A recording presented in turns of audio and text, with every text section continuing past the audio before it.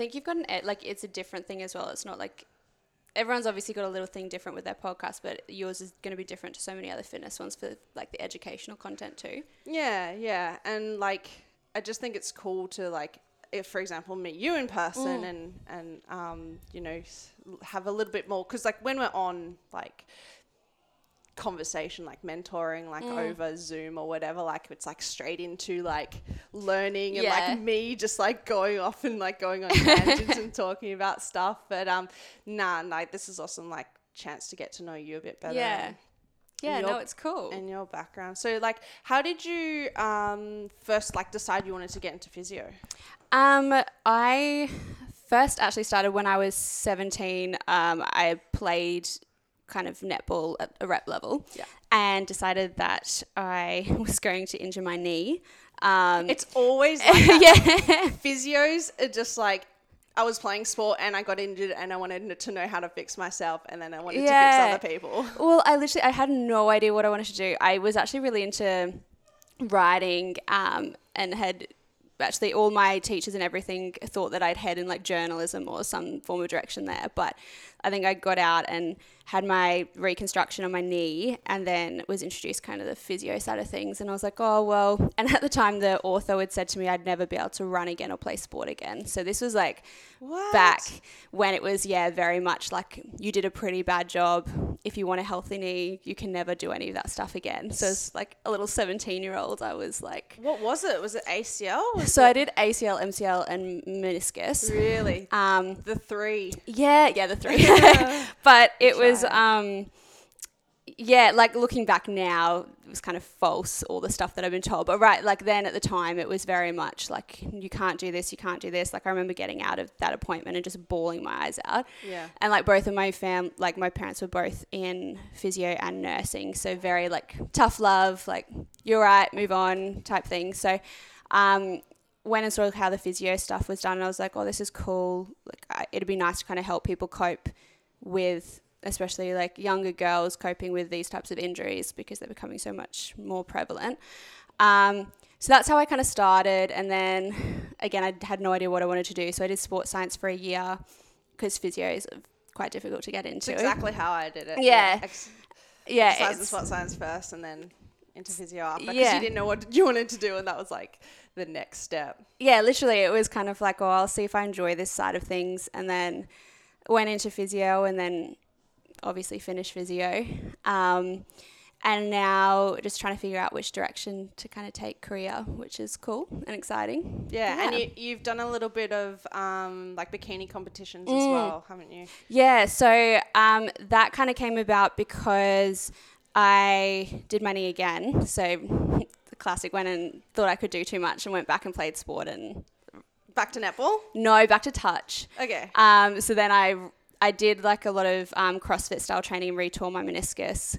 So had that operation, and then kind of 2 years later, the graft failed for my first ACL recon. So then I went back in and had another operation, and the surgeon pulled me aside then as well and said, look, this is a knee for life. You can't keep doing this. Yeah. So I was like, all right, fair enough. And I'm a competitive person. So it was like, well, if I can't do sport, I love my training. CrossFit wasn't really for me because I kept injuring myself. So I was like, well, I like the gym. This kind of bikini comp seems cool. Yeah. So that's how I got into that, and then competed last year, which was an amazing experience. And now just trying to figure out when to do my next one, trying to fit around work hours and Yeah. So going back to your surgery, did they do a hamstring graft?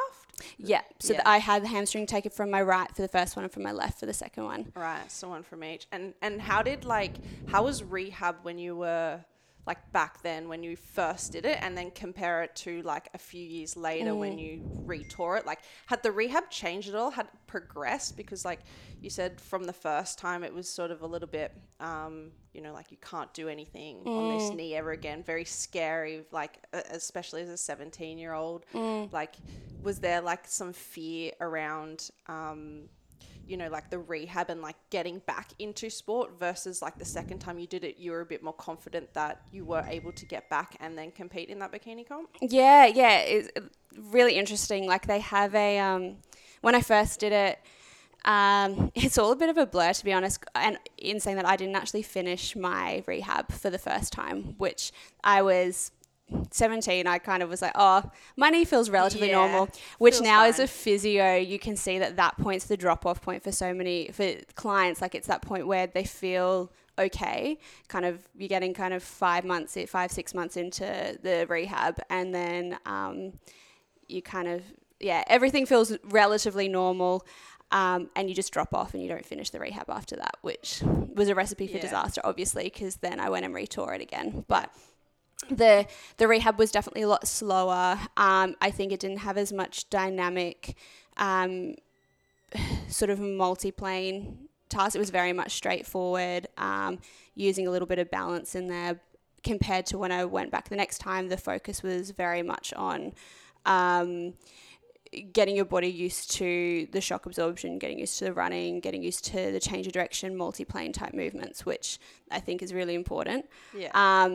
The rehab that I did the last time, my graft failed again towards the end of that one. So now I've kind of got this ACL that's slightly deficient, which I did notice. To be honest, I notice more when I stop my strength training. So if I back off and have a couple of months off doing proper strength training, my knee will start to feel it. Like, I'll start getting a bit sore and having little bits of instability. But if I keep on top of the strength training, my knee feels, I don't even notice it, which is why I think doing the bikini comp was one of the best things I could have done for it, because I was constantly strengthening it, constantly getting all the muscles around it strong, working on the hamstrings, which were pretty pathetic to start with. Yeah, I think hamstring strengthening is something that's overlooked, I guess, in a lot of rehab as well, because, you know, you have this functional system, like, that attaches, like, your knees basically are structure, but you have these muscles that function to stabilize your knee as well. And you know, a lot of people forget that, like, the hamstring is a very important knee stabilizer as well. And then you're taking a graft from the hamstring to put in a new ACL to, you know, increase the structure there, but you're taking away from the function of the knee there. So that's just another component that I think it's funny. Like, surgery is a funny thing. Like, the surgeons will tell you sort of one thing because, you know, and we know now, like, we know better. Like, we're not dissing surgery or anything, because, you know, that, like, it's, you know, super important and, you know, can change people's lives in some things. But when you're sort of looking back at, like, you know, the way that the research has gone now, it's like, we know that you can get away without an ACL perfectly fine if you keep on top of your strengthening, if you keep on top of your, you know, quad strength, glute strength, hamstring strength. You've got that functional system there to help stabilize your knee. And I think it's great to have something that you were training for as well, and something that's, you know, you're safe in the gym. Like, you're relatively safe. You're not, there's no outside variables. There's no, like, people coming at you from, like, if you're playing touch or netball or anything like that. You know, you're safe to do that, and you can strengthen the knee up great. And were there any sort of injuries that you, like, the knee started to feel better when you started to do that strength training? Were there any other things that sort of, any other injuries that presented itself from doing a bikini competition?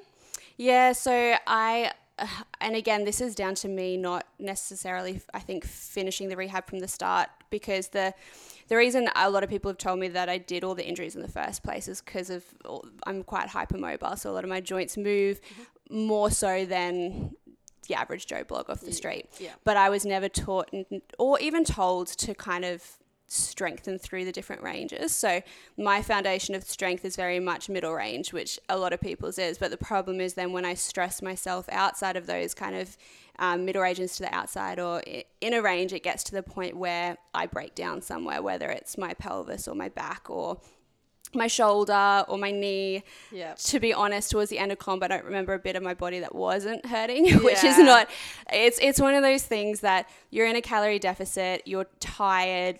Like, I was working ridiculous hours as we do as physios. Yeah. And yeah, it was the last month of it. I remember the last week, so leading up to comp, the adrenaline's high. You're like, I'm just going to get through. And then the week after comp, it was literally like a switch had been flicked, and I felt like I couldn't walk. Like my shin, I went for like a little jog, and my shins flared up, my hip flared up, my pelvis flared up, my lower back flared up, and I was like, what is going on? Yeah. So I just kind of took a deload week and just let myself try and settle back down, and then try and get back into the gym after that. And then I just kept breaking down somewhere, and it got to the stage where sitting down, like I couldn't sit down properly. So that's for the past kind of 6 months, it's been up and down where I couldn't sit down for more than 10 minutes without having kind of this back pain that radiated down into my glute and down the back of my hamstring. And it was one of those ones, like trying to be the clinician, but also trying to push past the competitive nature. So in your head, if a client had come and told me what I had done, I would have been like, you're an idiot. Yeah, we are the worst. Yeah. But I kind of got to the point, and like I've told you before, I had a history of endometriosis and things like that. So pelvic floor problems come up. So it's kind of trying to find the happy medium between not overloading the back and the pelvic floor, because they're so interrelated, and the women's health side of things, I'm really glad it's picking up a bit of momentum, because this is like a lot of stuff girls don't talk about, especially when you start at such a young age and you kind of go through these type of things and push your body, and then you get to the stage where you can't sit down for a couple of weeks. And it's a bit of a wake-up call as well, to be like, okay, hey, there's some stuff here that I need to start from scratch and build back up. So that's kind of what I've been doing for the last 6 months, is really starting from scratch, building up my lifting again. Like I only started deadlifting and squatting with a barbell 2 weeks ago, which was amazing. Yeah. But probably pushed a little bit too hard, but learning to sort of get to know your body. And the other side of things as well, I find the good thing is when you kind of go through these different types of injuries, when you have clientele that come in, you realize like the mental side of things that goes on behind injuries, which I think is a point for a lot of physicians, that because you kind of become desensitized to things, because you see back pain every day, you see neck pain every day, you see trauma every day. So when you go through it yourself, I think you can understand a little bit more, and you can empathize with the clients a bit more, to be like, hey, like I know how hard this is, but we'll get you through it. And I think a lot of clients respond so much more to that than just giving them exercises. Exercise is what's going to fix them, but you could have two different clinicians, one of them who kind of shows the empathy and the rapport, and the other one that's very flatline, do this, and 9 times out of 10 they're going to get better with the one that shows the empathy and the rapport. Yeah. So that's one thing that I kind of see as a silver lining to the whole situation. I think it's made me a better clinician, because I can really work with the clients to get them to where they want to be, versus just kind of switch off and go into autopilot. Yeah. I love that you said that, because like I'm so big on just evidence-based practice. So like taking into consideration like the research, you know, your personal experience, and also like the client values, and having that experience is amazing. Like having gone through that, like if you, like I know you said earlier, like off the podcast, you're super interested in getting into, you know, treating more bodybuilders and CrossFitters, and I think these days as well, like there's definitely like the gap is bridging. Like you said, you know, it used to be very like go see a physio, but you know, physios get a bad rap sometimes because it's like remedial exercises, and like, you know, like you said, when you went through your first like round of rehab, you dropped off after 5 months because you thought everything was fine, and you know, you thought you would probably like above what the physio was giving you in that setting, and it just gets boring. So there needs to be some sort of, you know, bridging of the gap between like the remedial stuff at early rehab, which is super important, but then more into that training phase and that training environment, which, you know, coaches are really good at as well. But, you know, like you have both sides on the coaches as well. You have, you know, coaches who are really knowledgeable and who are really great at helping their clients, like not only minimize pain. I think coaches have a great opportunity these days, especially because people are coming to them first. They're going to a coach first before they come to us. So, you know, coaches who have educated themselves on anatomy, physiology, and programming, especially. It's sort of like we can talk to one another. Like, we don't need to be like, the coach hurt me. The physio's like giving me boring exercises. Like, we can work together and be able to, bridge that gap between physician and coach, and sort of work together as, a multidisciplinary team, which is going to help, give the best outcome for the client as well, which is super important. And going back to your bodybuilding, like, I think like a valuable thing to take away from that as well is, when you mentioned it before, training mid-range a lot of the time, like you mentioned it, and it's great that you have that awareness of your body as well. Bodybuilders, you said you were building up your deadlift, which is awesome again, because, when you're isolating muscles all the time and not integrating them into functional exercises, like, it can go either way, like you can break down from too much isolation. You need to be dosing in more of those functional exercises as well, and not just training like body parts, training movements as well. Because, you sit on a machine, you sit on a hack squat, or, for example, like you sit on a hack squat or a leg press, you're not using your core for those. Like, like it's a great machine to build your glutes and build your quads, but not so great for that core stability either. So, having a few squats or something else that's going to, take your torso off being so externally stabilized, and working a little bit of more of that stability into the training program, super important.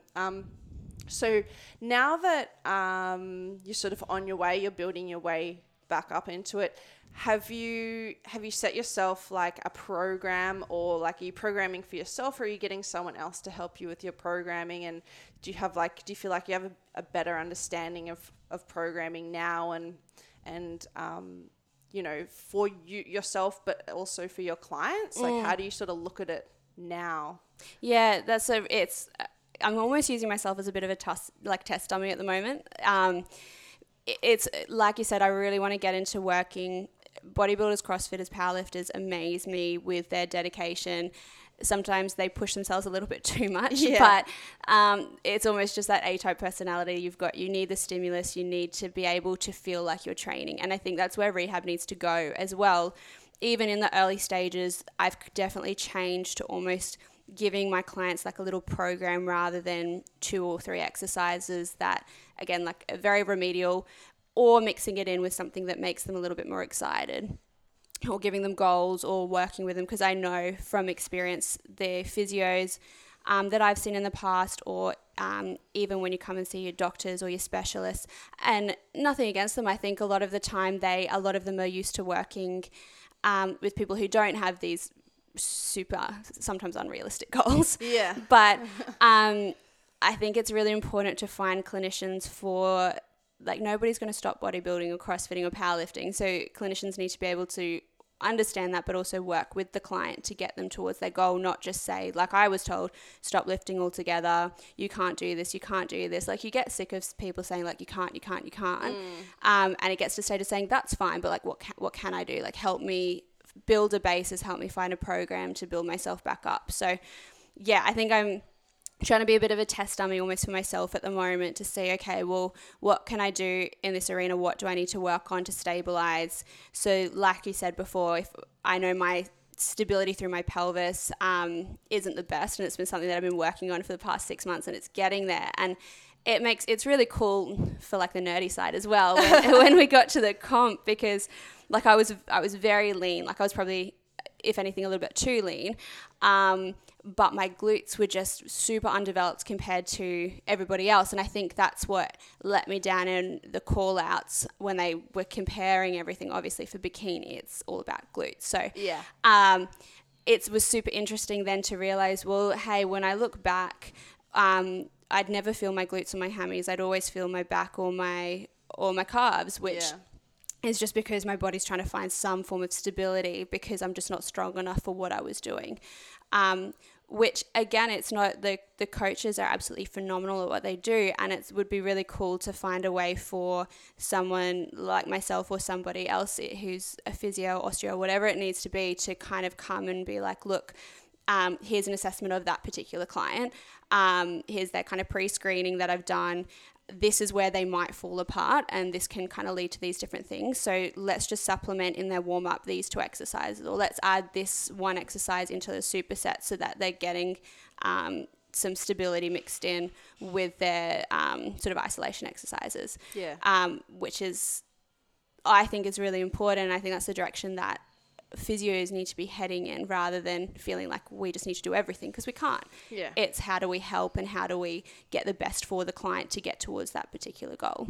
I love that so much. And like you said before, you know, there is a place for those remedial exercises, you know, like all your core stability, hip stability, things like that. You know, if you're not feeling the exercise in the glutes, I mean, like, there is sort of like a thing with the nervous system where it's like, you know, people want the booty burn, and like they want to feel it working, and like it's not necessarily always like about the sensation, but you know, working in that stability work is not just to prevent or minimize risk of injury. It's also to, like, if you want big glutes, you need to stabilize the you know, the hips, so that, and the pelvis, so that, you know, the glutes can actually work, like, so they can move on a stable surface, and to create the most, like, basically just create the most amount of tension in that muscle to help them grow. And it's super interesting, you know, the things that we see, you know, I have a dodgy shoulder, or like the shoulder on this side is not as big as the other side, or there's a discrepancy with tone, you know, in your lats, for example, like lats is a big one, or you can even look at erectors, and you can look at someone's body, and you can say, okay, well, like, I see that maybe, you know, this lat isn't the same size as this lat. Do you have a shoulder issue on this problem? Same as like looking at, you know, for example, back issues, and it's like, okay, well, like, do you have, if you have a, say, for example, like an SIJ issue on the left side, and, you know, do you have a right shoulder problem? It's like, yeah, like, how did you know? It's like, well, you know, those slings that are there that cross the body, and that like posterior oblique sling into the glutes, and they all sort of connect inwards, and it's looking at that, like, that functional movement and how the body moves, rather than just like isolating those muscles as well. So what's the plan going forward? Have you any idea? I kind of want to do everything, which is not possible. I'm working at a really cool place at the moment, at Start in Brizzy, which they work with a lot of those type of athletes and building the foundations and working with the coaches. So it's been a really cool experience to kind of get to know the process of programming and moving forward from there. I'd love to start taking something online eventually, whether it's, I still think I want to do a couple of days worth of in-clinic in-person work, but launching a kind of online business, helping with education. Look, I love educating people. I love talking. My clients will tell you I talk their ears off sometimes. So me too. Yeah, exactly. So it's one of those things that I'd love to eventually get into education and help clinicians, very similar to what you're doing, which is why I reached out in the first place, help people kind of bridge that gap from when you're at uni and you're taught diagnostics, but you're not taught the exercise prescription, and then you leave and you're kind of floundering about being like, well, I know the end goal, I know where I need to get this client, and I know what the problem is, but how do I get from the problem to the end goal? So I think learning how to, for myself, first simplify it, take myself through that, use it on clients, get clients better, and then eventually, if there's like patterns emerging, then start to help teach other people those kind of patterns. Yeah, for sure. Because I found, like, I got into this because I found that, you know, I was basically saying the same thing to my clients. Like, it was like the same, like, you have the same sort of spiel about, you know, this is why this is happening, and this, and this.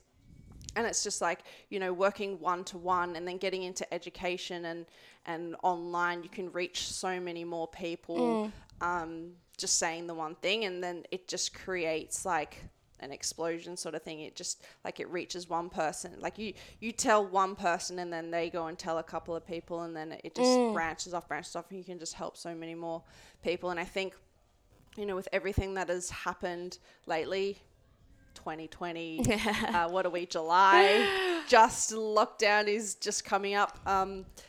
Like a lot of people are sort of realizing that, you know, they can have physio online. Like before any of this, I think maybe 2-3 years ago, I started to have the idea of doing like telehealth, which is, it's now a thing, like telehealth, doing online virtual consultations. And I didn't know anyone that was doing it at the time. I knew like I had this app that I would use in clinic, and I was like, why can't I use this app to, you know, give people exercises at home and like reach people who might not be able to get to a physio, and have people that sort of be more accessible to more people, like not just in Australia but around the world as well. And I think it's, you know, it's super valuable education, because people can take that for the rest of their lives. Like I so much prefer it to say, you know, just say, do this because I said so. Like, do this because I said so, because, you know, no one's going to stay with you forever. You're not going to have one client forever. And you, as a physio, you don't want people. You don't want clients forever. It's not a very good business model. Like, you know, it's a great business model to keep them with you and sort of, you know, not help them. Like, keep them reliant on you. But you know what, like if you do a good job with them and you get them better in, say, 3 months, 6 months, whatever it is, they'll go and tell someone else and they'll refer to you. And it's about the long game. It's about like, and in the end, like you're going to be able to help so many more people, and you're going to have a good reputation as well, rather than just sort of, you know, clasping onto clients and not giving them that education. And, you know, upskilling yourself is super important as well. Like always, you know, keep learning new things, keep coming out, new research keeps coming out. Like I know, so my dad suffers from chronic back pain, and so he, back then when he did his disc, it was surgery and bed rest. Yeah. Now we know that like surgery and bed rest like aren't necessarily the best treatments, or probably the worst treatments to do now, like unless like completely necessary for surgery. But it's constantly changing, and I think we need to keep constantly changing along with it. And I love that I love that you came to me and you wanted to educate yourself, and you can now go and, you know, pass that on to other people as well. And, you know, during lockdown, like physios were an essential service. Like we were allowed to keep operating, and because you are upskilling yourself, and you do keep, you know, constantly studying and constantly learning new things, that keeps you in an essential service. Yeah. So coaches weren't during that time, but we can, you know, that could change. Like coaches can become an essential service, because, you know, a lot of people don't know how to move correctly, and a lot of people, you know, need that accountability from a coach as well. So, you know, I love I love what you're doing, and I love, you know, keep doing what you're doing. I love where you want to go. And, like I'm looking forward to seeing what you do and keeping in touch and, and coming back to Brisbane. Like it worked out really well, like the timing and everything. I know, it was awesome. And I'd literally just changed my roster around as well. So it worked. It was like it was meant to be. Yeah, awesome. Cool. I'll stop that there.